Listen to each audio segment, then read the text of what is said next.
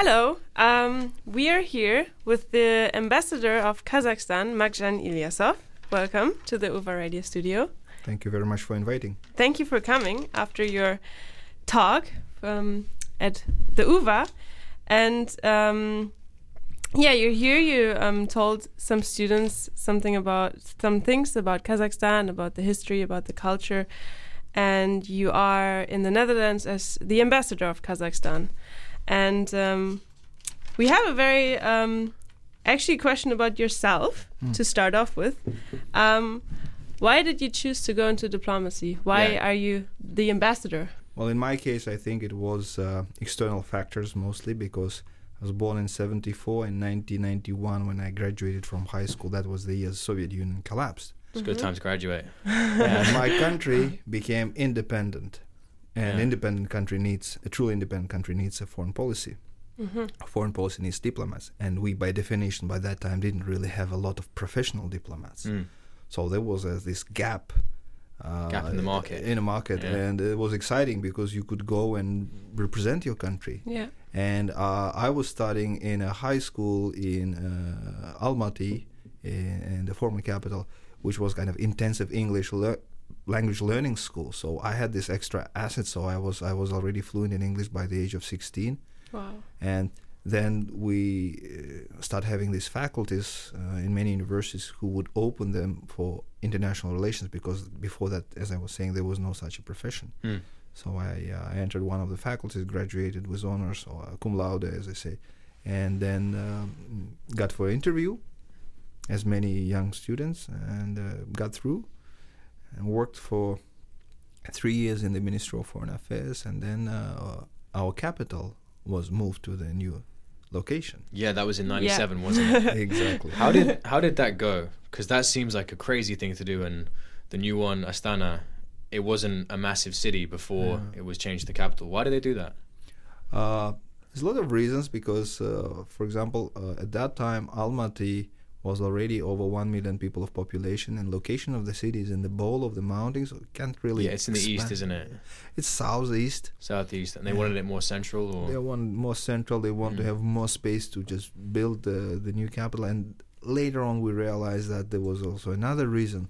For example, the whole nation needed a national project, because when the decision was made in 94, I mean the mood in the population was kind of depressing, because the Soviet Union collapsed, a lot of economic ties were broken. So we needed a big project to kind of to bring more spirit and inspiration in our people. Yeah, because that transition from obviously being part of the Soviet Union to an independent country, just overnight, how did your country cope with that? Was it good in many ways, or was there any strife, or?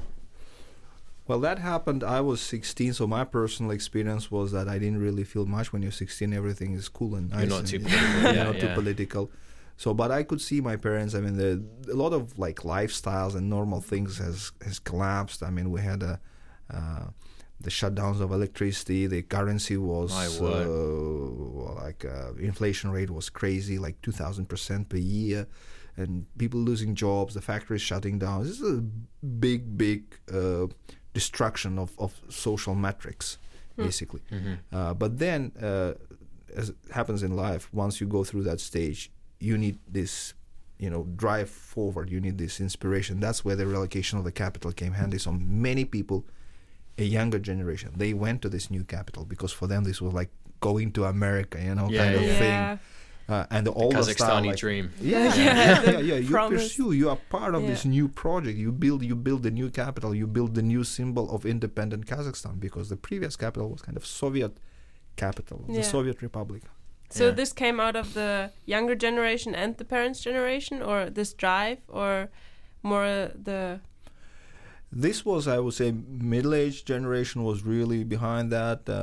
Younger generation were kind of inspired, but they were more kind of, privates in the army doing that thing. But also they were, I would call, generals, or they were senior-age politicians who were, really driving force of that. And the former president Nazarbayev was the one who, voiced this idea for the first time, and then he was there leading all the way. Do you Yeah. think that it was a good move in the end, and that it has worked out, the capital change? The capital change worked out very well. We had the second locomotive of economic growth, because the building of the capital actually requires a lot Yeah, of it's a lot of business infrastructure. Yeah, construction. So it was kind It's of a big project. a big project. And then there was an interesting shift of demographics. We brought a lot of younger generation to that part of Kazakhstan, which kind of the depressing part of Kazakhstan, because it wasn't doing well after the collapse of Soviet Union. So all these changes were really good. And Astana at that time, now it's called Nur Sultan. Because Yeah, we were just going to mention that. Yeah. That's the next so it point. became a really beautiful city, very modern. And I went there, as a young diplomat. diplomat. But I Yeah. got married. My kids are from Astana now, Nur Sultan. Nur Sultan. So we have the whole new generation who associate themselves with that new capital. So the capital was called Nur Sultan after that, right? And why exactly was this decided, and when? And what did this? Were people okay with this? Was this like a very accepted change? So the renaming of the capital took place very recently on the Yeah, like 2 months ago, two- was it? 2 yeah. months ago. Yeah, but 'Cause he- 10th of March, I would say. No, 10th of 10th of February. February. I think, February. yeah. I think, yeah. Yeah, so and it was done to honor the first president of Kazakhstan, the person who relocated the Sultan. capital, who did create the modern Kazakhstan. Yeah. So Nursultan Nazarbayev for us is like Lee Kuan Yew of Singapore. He's like Ataturk. He's the Ataturk, father of the nation. He's a father of the nation. So Yeah. he truly he is. So that was a move by the new president, and it was supported by many people. Do you think it was somewhat to consolidate his power in the same way that, leaders often take their past leaders and, glorify them in some way to make themselves more legitimate? I don't think President Tokayev needs that, because he's very well-established politician. He was a prime minister of Kazakhstan at a certain time. He was a minister of foreign affairs. Then he worked as a deputy secretary general of the United Nations, heading the Geneva. So he's a quite well-established politician. yeah. Inside Kazakhstan, he's very well known. So I think it's not consolidation for him. It's more really to pay respect to President Nazarbayev. So yeah, I think that's the only reason. And so when the President Nazarbayev was in his position of the president, because he is retired now, Kazakhstan developed a lot economically and political, I'd say, because it joined the UN and the OSCE, and it's very international, recognized. It plans new projects like the New Silk Way, right? Yeah. And agriculture is a big part, Yep. and it's got the most important spaceport. Do you think all these things are achievements of Nazarbayev, and like, what is his heritage, right? Like, what does he leave? What is the place, the Kazakhstan that he leaves behind? I think the Kazakhstan that he leaves behind is a truly country on the map of the world. So people now know about Kazakhstan. It's a country that enjoys respect and friendly relations with all its neighboring countries. It's a country that is known in European Union as a good place to invest. It's known around the world as a good place to invest. We are the largest recipient of investments in our part of the world by far. Also, we are the country that emanates, peace and stability for its population and neighbors. We have almost 100 different communities and ethnicities living together, about 40 religions and different small kind of How faith. do you manage to merge a country like that with so many ethnicities together and make it all work and be cohesive? Also, Well, it was like that when the Soviet Union collapsed. So in 1991, we were a very multi-ethnic community, because in Soviet times, the Soviet regime used to do a lot of interesting programs like development of virgin lands. So they brought a lot of like Russian, Ukrainians, and Belarusians to Kazakhstan. Then during World War II, Stalin decided that Koreans cannot be trusted, so they moved a lot of Koreans from far east of Soviet Union to Kazakhstan. Then the Kazakhstan was a place where several of like gulag camps were located. And a lot of prisoners, when they left the prisons, they stayed in Kazakhstan. So in 1991, because of some good and negative reasons, we were a very, very multi-ethnic community. And we survived before, during Soviet times and Stalin times, because we were a multi-ethnic community. that work together, and Kazakhs basically are very tolerant and welcoming people. Yeah. Yeah. And after 1991, it only became stronger. We have about 30% of ethnic population, ethnic Russian or Russian-speaking people. We have quite a substantial Korean population, some German community from people who lived in Soviet Union. Tatars, I mean, a lot of people interact together. So that it says. Oh no, you go It first. says on the. I read some bits of on the website of the embassy of Kazakhstan in the Netherlands, and it says on the website that one of the goals of Kazakhstan is the assistance and integration and formation of a common space of peace and creativeness in Eurasia. Yeah. And this is in context to I think it's about 130 different ethnicities in Kazakhstan. So what does Kazakhstan actively do to ensure this tolerance? Are there any projects or are there any policies? Because it seems like from what you just said that the Kazakhstan national identity didn't really exist before the Soviet era, and that it was crafted out of all these different immigrant groups working together. Yeah, how do they reconcile that? Also considering nowadays? the size of Kazakhstan, because it's really huge. We have to differ here two terms. One is Kazakh or ethnic Kazakh, and then Kazakhstani. Oh, so there is an ethnic There Kazakh is group. Yeah. Okay. Are you an ethnic Yeah, Kazakh? me. For Okay, example, if we talk about Americans, everyone is American there, but you have Hispanic American, you have Black Americans. It's kind of, You have but North they're all and South Americans. America At the end of the also. day, they are very proud of their country. They have the same feelings for their flag and histories. Same with Kazakhstan. So we're all Kazakhstanis there. We're very proud of our history, but also every community has their own rich culture, traditions, language, and it is preserved by the constitution and the government, because we have media that broadcasts sometimes on different languages, about 8 languages, not like one newspaper in 8 languages, but Korean community has their own newspaper in Korean language. German community has their own paper in German language. We have drama theaters in the communities. They can perform in their languages. So this is all kind of in practice, but also by the decree of the president, we established a so-called the Assembly of the People of Kazakhstan. So every big community or small community, they are represented in these organs, and they have a quota in the parliament. So they are represented in the parliament, and they can speak on behalf of their communities. Do you think those quotas work? Because often when they try and implement quotas in workplaces, they lead to other problems. Well, I never heard that this quota were not fulfilled. There is always They're quite small quotas. they're not big quotas, but because there is no issue of interracial interaction, because that's very why. fascinating. I had no idea that Kazakhstan was such a multi-ethnic country, in that you have 8 different main languages within the city. Yeah, That's big cities, astounding. the urban areas, they're more cosmopolitan in that respect. But also we have historic pockets of communities where people like northern part, which is closer to Russia, is naturally more ethnic Russian populated. Southern part is mostly Kazakh populated, but also it's very mixed. Yeah. Is it so? Because the main official language is Kazakh, right? Yeah. Is it obligatory to learn this language, or are there communities that really only speak their own language? So we have Kazakh language as the official state language, but we also have a Russian language which has a status of intercommunity language. The lingua franca. Yeah, so this is a glue that keeps all of us talking to each other and interacting. The Kazakh language, if you don't learn the Kazakh language, no one's going to put you in jail or penalize you for that. But you will have more working professional opportunities if you also know Kazakh language. Okay.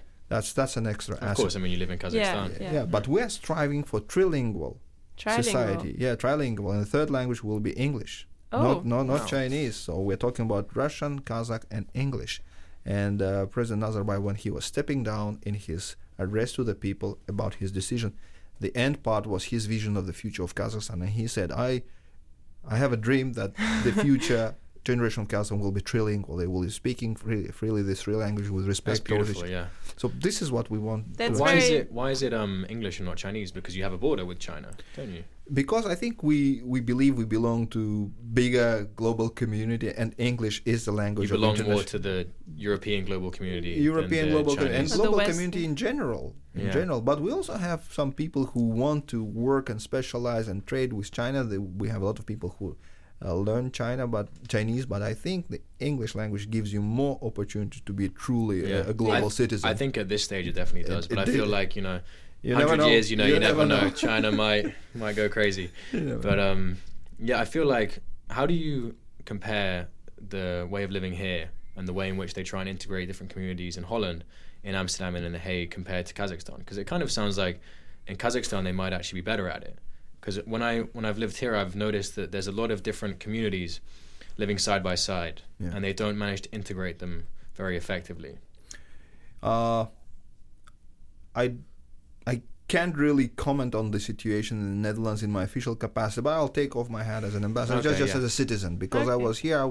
I would like to share my observation. I think the thing here is that there is a very thin line between being tolerant and being indifferent. Yeah, exactly. So I think what we see here, sometimes people say, I'm tolerant to you, which means I really don't care what you do. So here we see that flip, a small thin line is crossed, so people just don't care how you live. So that's why people try to centrifuge in their own community, because they feel that no one really cares what they're doing. So instead of integrating, they try to preserve their culture. Because nobody gets told to learn Dutch or to take on our customs or think about the country that you're now living in, because they just don't really care. Yeah, but I think it is recognized by the Dutch government, because 2 years ago in his royal speech, His Majesty, King of the Netherlands, he said, there was a para, he said, we would like the people who come to the Netherlands to be more integrated, to learn our language, to live here with us, which means they have also to follow the rules and laws of this country.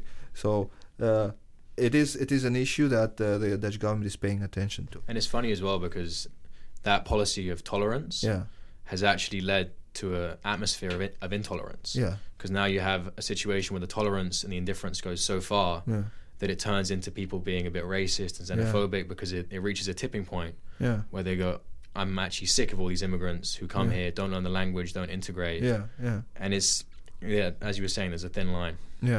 Well, in our case in Kazakhstan, again, we claim to be tolerant people historically, because the Silk Road was crossing Kazakhstan. So from centuries ago, we met different cultures and we realized that it's better to trade with them, to learn their language, to speak to them. It makes it much more easier.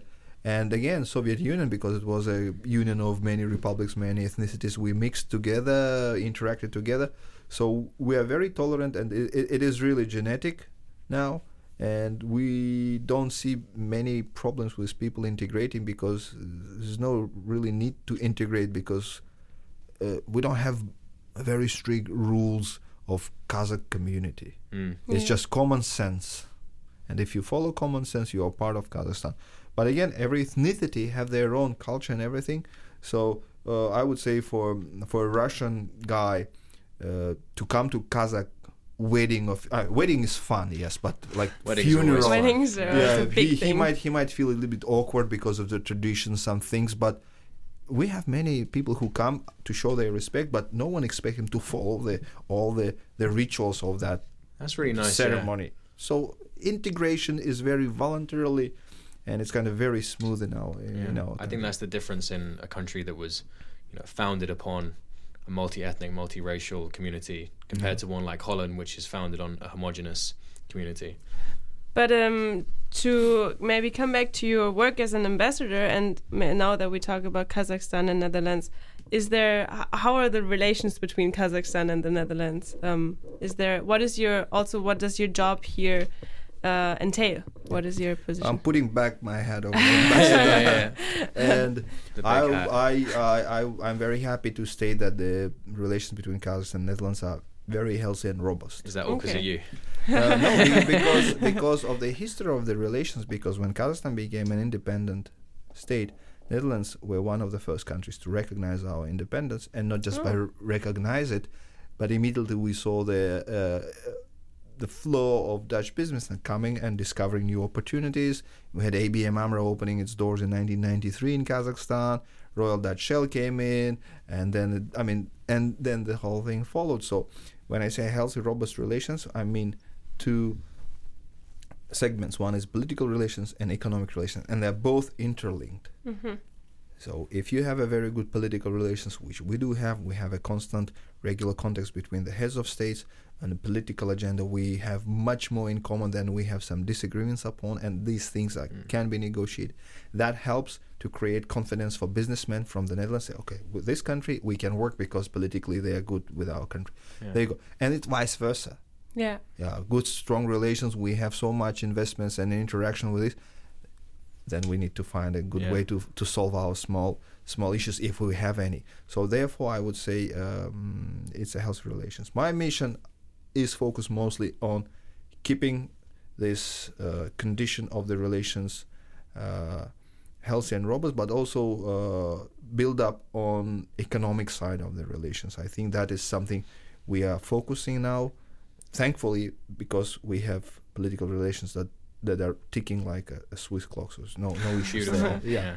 Perfect. How do you feel about because obviously right now is a big time of not chaos, but it's very uncertain what's going to happen in the future. Now that Nazarbayev has just resigned, and you're going to have your second head of state in your country's history, do you feel hopeful for the future of Kazakhstani politics, or do you think there's going to be massive changes? Because he's been the leader for the whole time you guys have existed as a country. And do you think it's going to become a situation where there'll be lots of leaders and there'll maybe be higher standards of participation in opposition parties and maybe more democracy in your country? I think exactly because the way this transition of power was carried out, I have very optimistic view on how Kazakhstan will be developing, political system will be developing in the future. Because Nursultan Nazarbayev performed I would say a tailor-made transition of power for Kazakhstan, given the conditions of the outside environment and inside environment. So he did it through the very open public TV address to the nation. So it wasn't a speech at the parliament, it wasn't a meeting of the country. No, he did it openly. He talked to the people. He talked to the people and he shared his views about the past. He constantly said, we as Kazakhstans, we built this, we achieved that. And then he shared his views of the future, which was also a guideline for the next leaders to follow. Let's not forget, Nursultan Nazarbayev hasn't gone. He's there, and he is in top political leadership of the country. He continues to remain as the chairman of the National Security Council. So he still has influence. He's a leader of the biggest political party in the country. He is not the president of the country, but he is there, and his voice is important. Yeah. So it's very important that he is there. He's observing this. He's making sure that everything goes smoothly, because in our part of the world, this is what is most important and valuable. Political stability, integrity of your nation, independence. So this all has been done with these three priorities in mind. And I can't look into the future too far, but I think what Nazarbayev did lays ground for the brand new political culture in our part of the world, not only in Kazakhstan, how you transit power. Because if you look at some countries in the neighborhood, the president stayed until the day he died. He never transited power. They were revolutions with, burning the buildings and throwing out the president. He had to flee in the airplane. I mean, this was happening in the neighboring countries. And Kazakhstan showed an example how you do it right. Given all the conditions of the external situation in our part of the world. So I think it's a very good founding stone to build the political culture with fair competition, with elections, with candidates running, worthy candidates running for the presidency. And fair elections as well. And fair elections. There have been some criticisms made by Western democratic institutions on Kazakhstan. And not to criticize your country or your way of doing things, but I think has Nazarbayev made assertions that it is going to change and there's going to be more opposition?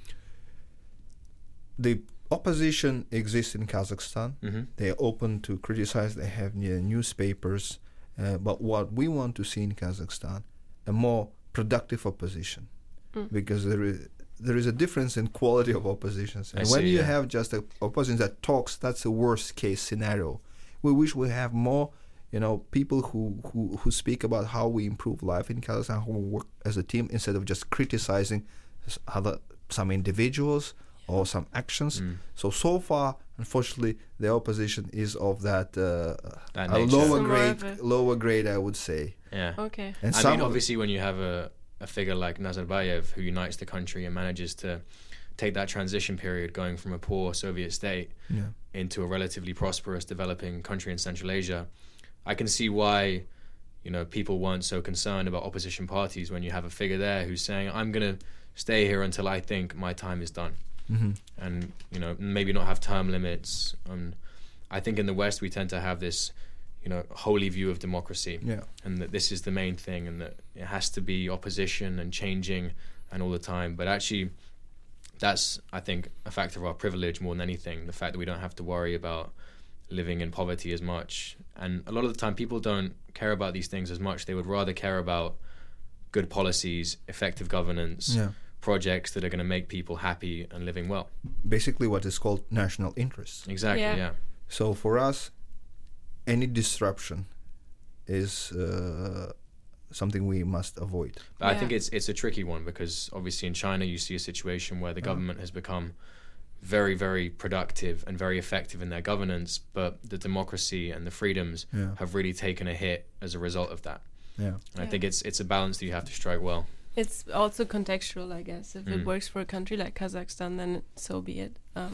I mentioned the external factors and you mentioned China. So China is our immediate border. And Russia is our immediate neighbor. With these two countries, we are bordering and neighboring.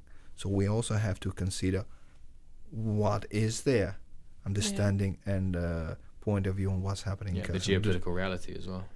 So all this given and taken, I think this is the best transition of power that can be done in Kazakhstan in 2019.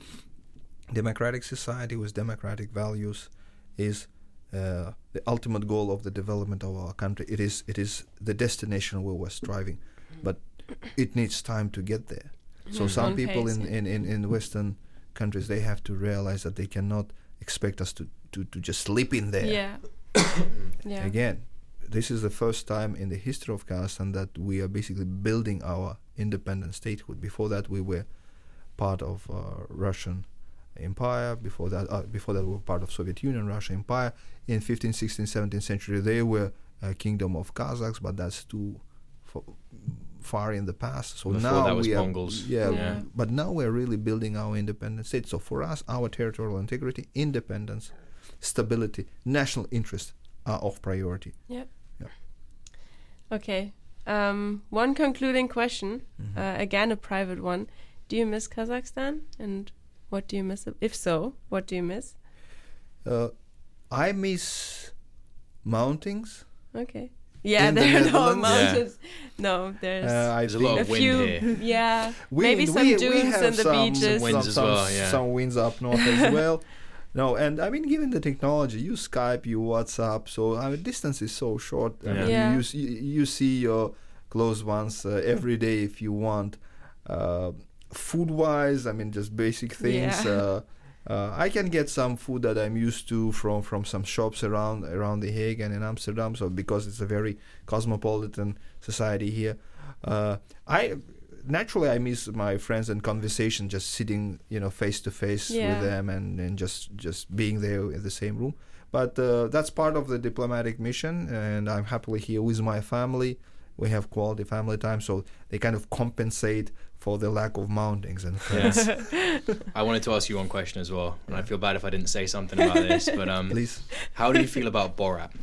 Because that is maybe one of the first things that most Westerners think. We were debating Yeah, very like, long we're gonna if say we're this gonna bring thing. it up or not. We were like, can we? Yeah, please do, because We should ask more. there should be a video on Do a YouTube. Borat podcast. Because when Borat was released, I was in London.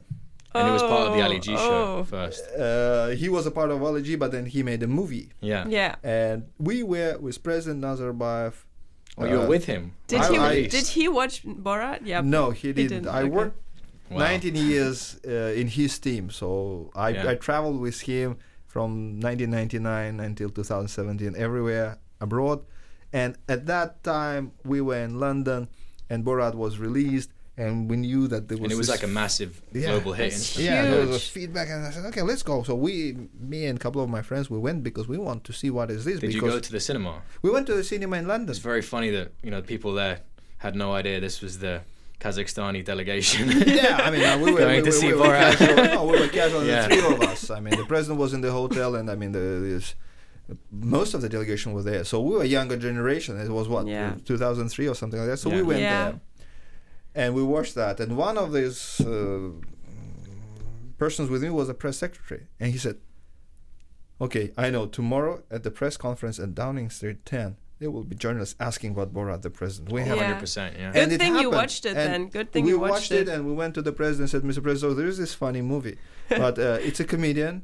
He makes money on jokes. His Mhm. name is Sacha Baron Cohen, and he came up in a different disguise before, but now he chose this strange name. Borat doesn't even exist as a name in Kazakhstan, first of all. He made this filming in Romania, I in think the that's the village. point. He the filmed it in Romania. In Romania, in the village of gypsies, or I mean, these people Yeah. who trade TV for a cow or something like that. They are like gypsies Sister from Forgao, Yeah. yeah. yeah, so I mean these kind of things. So it's just a total make-up and fiction. Mm.